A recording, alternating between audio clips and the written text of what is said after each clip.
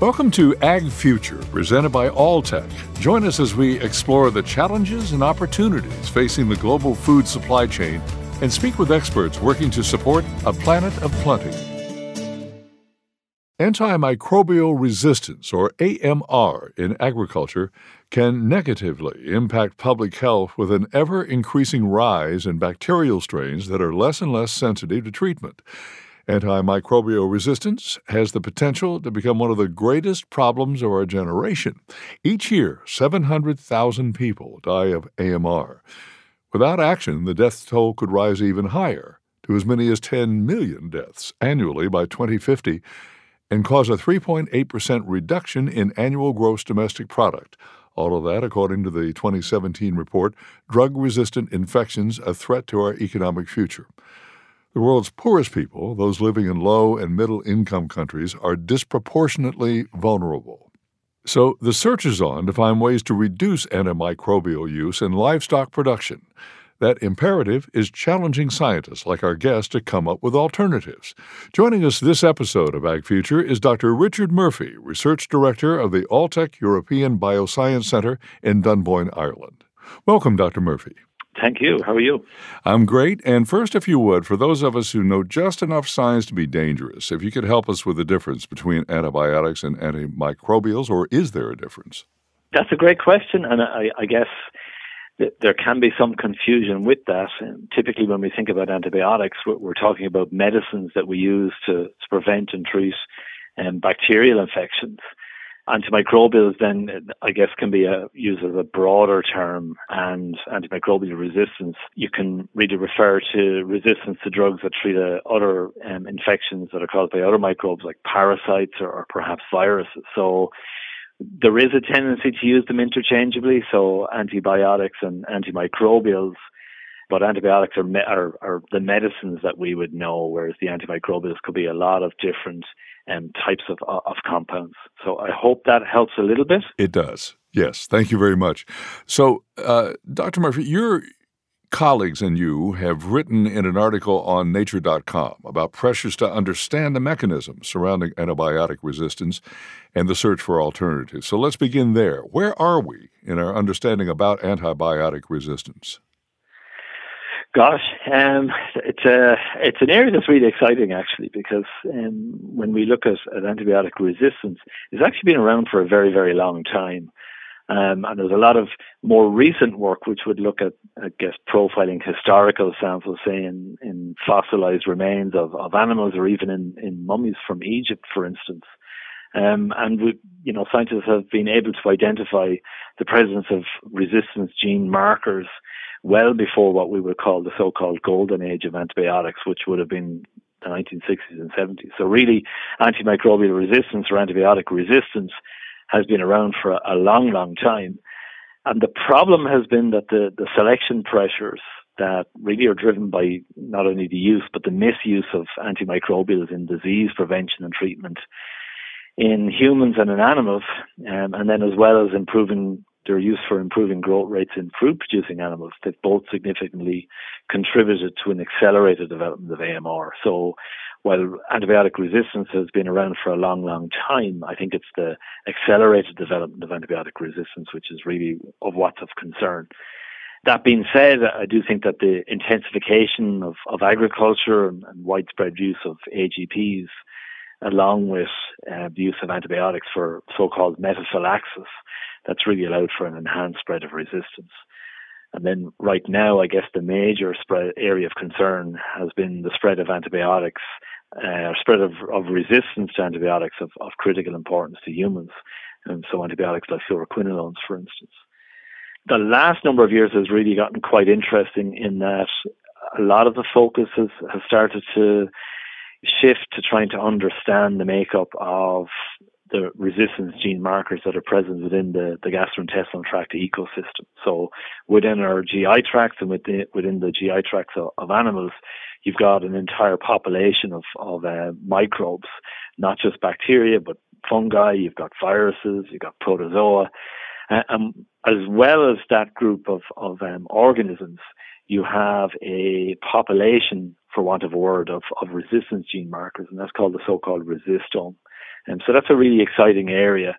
And what that's shown over the last while is that there are hundreds of markers to antibiotic resistance that are present within this GI tract ecosystem.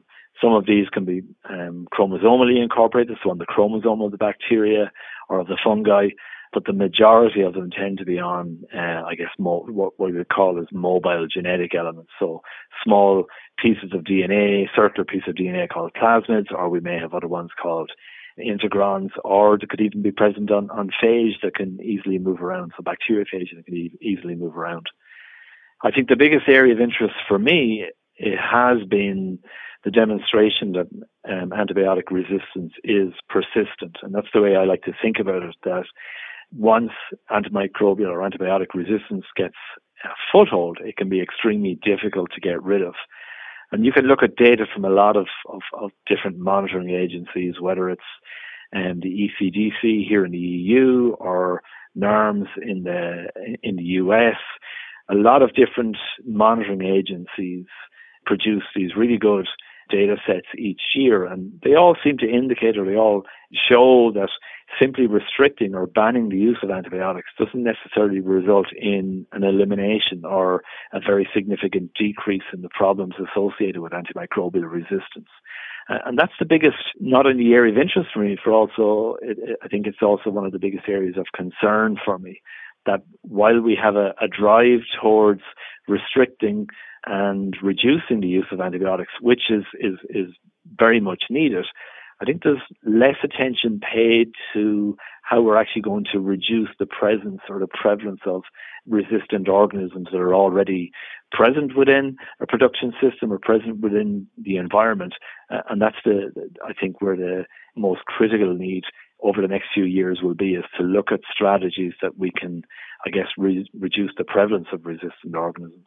So I guess that's a very whirlwind look at the whole area.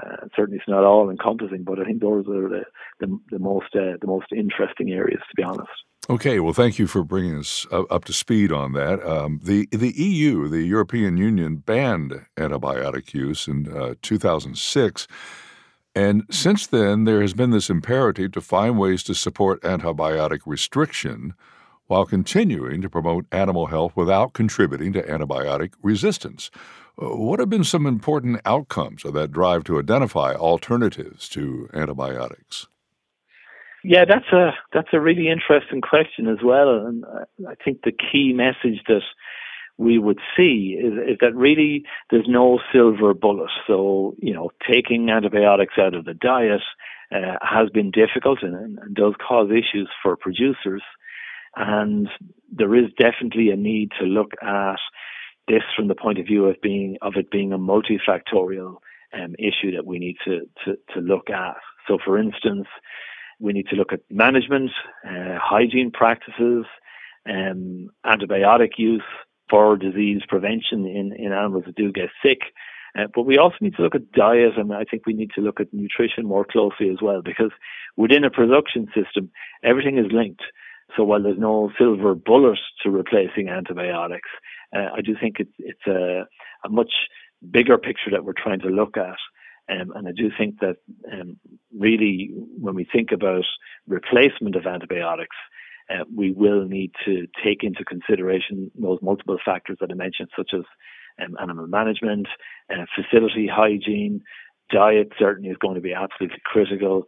Nutritional components play a huge role in transitioning, is probably a way to look at it, away from antibiotic use and transitioning towards antibiotic-free production systems. What can you tell us about dietary oligosaccharides in feeds as a non-pharmaceutical alternative to antibiotic growth promoters? Again, a really exciting area, and certainly one that Alltech has been involved with since the late 1990s. Really, at the heart of it, what we're talking about with dietary oligosaccharides, such as mannan-oligosaccharides, these are, isolated components that we take from yeast, so from baker's yeast like Saccharomyces cerevisiae, for instance. And the realization has been that the oligosaccharides that are present within the yeast cell wall have many different functions. So some of them, for instance, can be used to reduce the impact of mycotoxin contamination in feed, and some of them, like mannan-oligosaccharides, for instance, have the ability to control pathogens.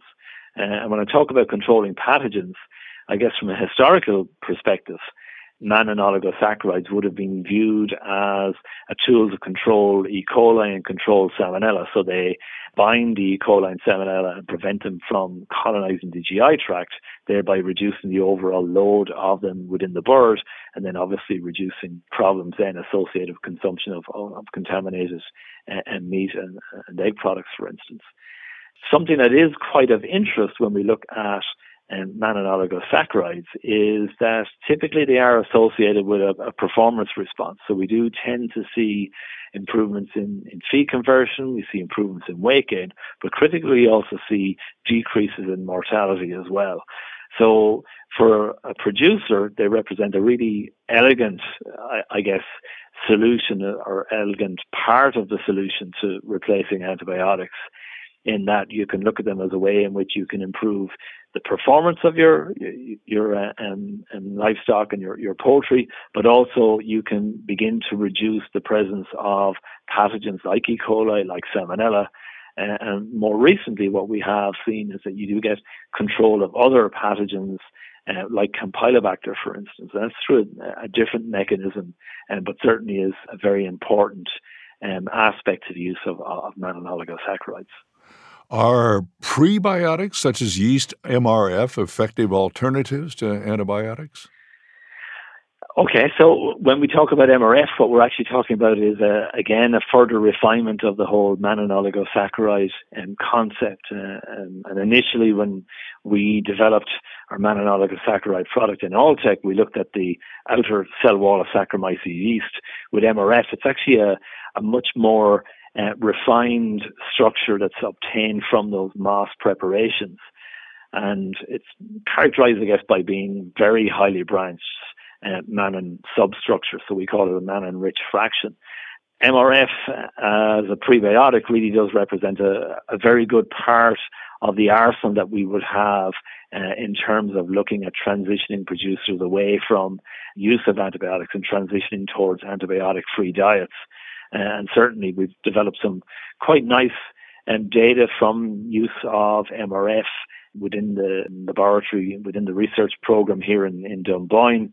And we've basically shown that with preparations like MRF, you can have dramatic impacts on the growth and the sensitization of antibiotic-resistant bacteria. You can actually change the way in which the bacteria metabolizes, and that makes those bacteria more sensitive to the use of antibiotics. So certainly yeast MRF do represent a very good part of the puzzle in transitioning away from antibiotic use. After that EU ban on antibiotics, there was a turn to zinc oxide, which also turned out to be problematic. How has zinc oxide also contributed to the spread of antimicrobial resistance? Again, that's a really good question, and one that we could chat really at length about, to be honest.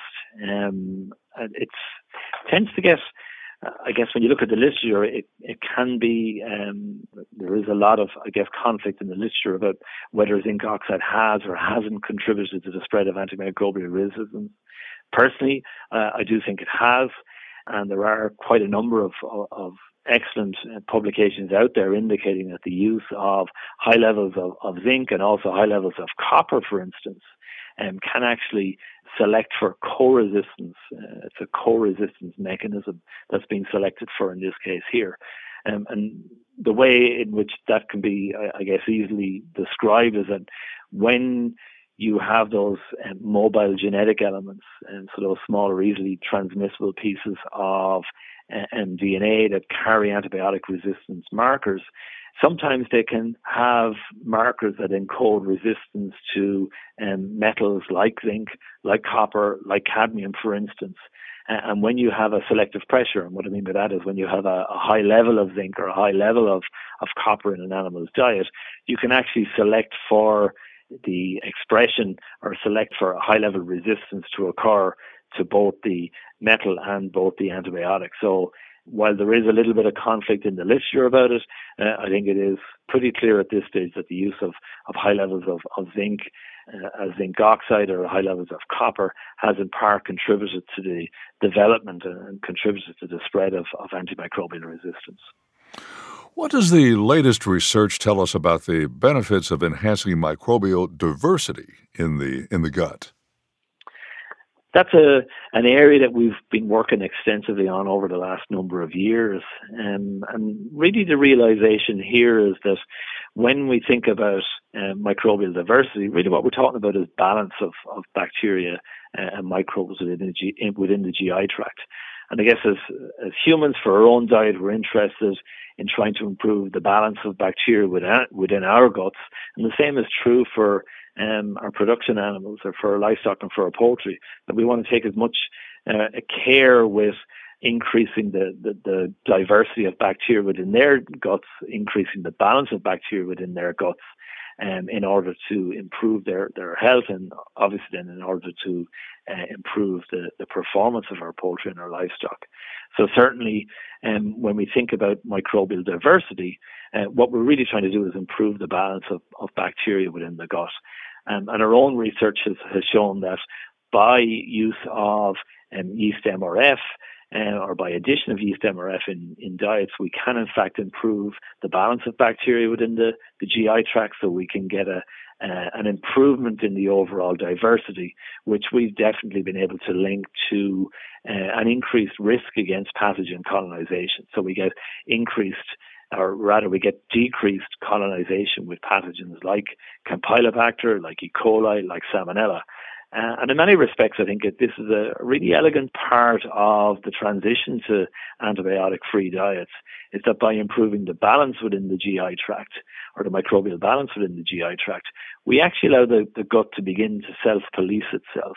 So we enable the bacterial ecosystem within the gut to more effectively control and more effectively prevent pathogens from colonizing the GI tract. So I really do think that microbial balance or microbial diversity within the gut is a critical part of any antibiotic-free program.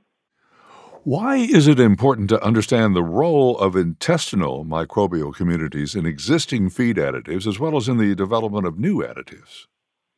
Again, that's a great question. And I guess it comes back to trying to understand the factors that influence the diversity of bacteria within the gut, or the factors that influence the balance of bacteria within the gut.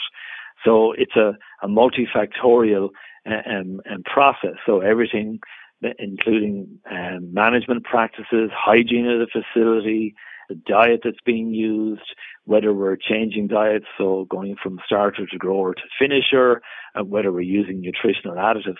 All of these factors together will influence the balance or influence the diversity of bacteria within the gut. So when we make a subtle change within the diet, we may actually have an impact on that balance or an impact on that diversity. So really we need to think carefully about the impact that a change in the diet may have, or the use of a new additive, what they may have for a production system. And really for me, I think we can take it right back to trying to understand how diverse or how good the balance of bacteria within the gut is. Any factors that reduce that balance or reduce that diversity, they should be avoided. So really what we need to do is look at using additives or developing newer additives that solely are designed to improve the balance or improve the diversity of bacteria within the GI tract. Has the research made it possible to attribute cause and effect to the way nutrients affect changes in the gut microflora, which are ultimately responsible for digestion and metabolite production? Yes, absolutely, it has. And a lot of this has its genesis really in our work, which has looked at the diversity or looked at the balance of bacteria within the GI tract. And I mean, if you think about it, within our guts, we have that ecosystem of microbes, and that ecosystem, I guess, it breaks down the nutrients that are in the diet, and they produce short-chain fatty acids, for instance. So if we change the balance of bacteria within the GI tract, we can actually influence the way in which that bacteria functions or the way in which they produce VFAs or short-chain fatty acids. And that's something that we found with the use of MRF, that when you encourage beneficial change of bacteria within the GI tract, so when you improve the balance and improve the diversity of bacteria within the GI tract, you actually begin to change the way they act as an ecosystem. And that change typically is shown by improvements in butyrate production or improvements in propionate production. And that to me is a really good, proof of our ability to modulate or ability to change metabolite production, is that by influencing the bacterial balance, you actually change the metabolites they produce.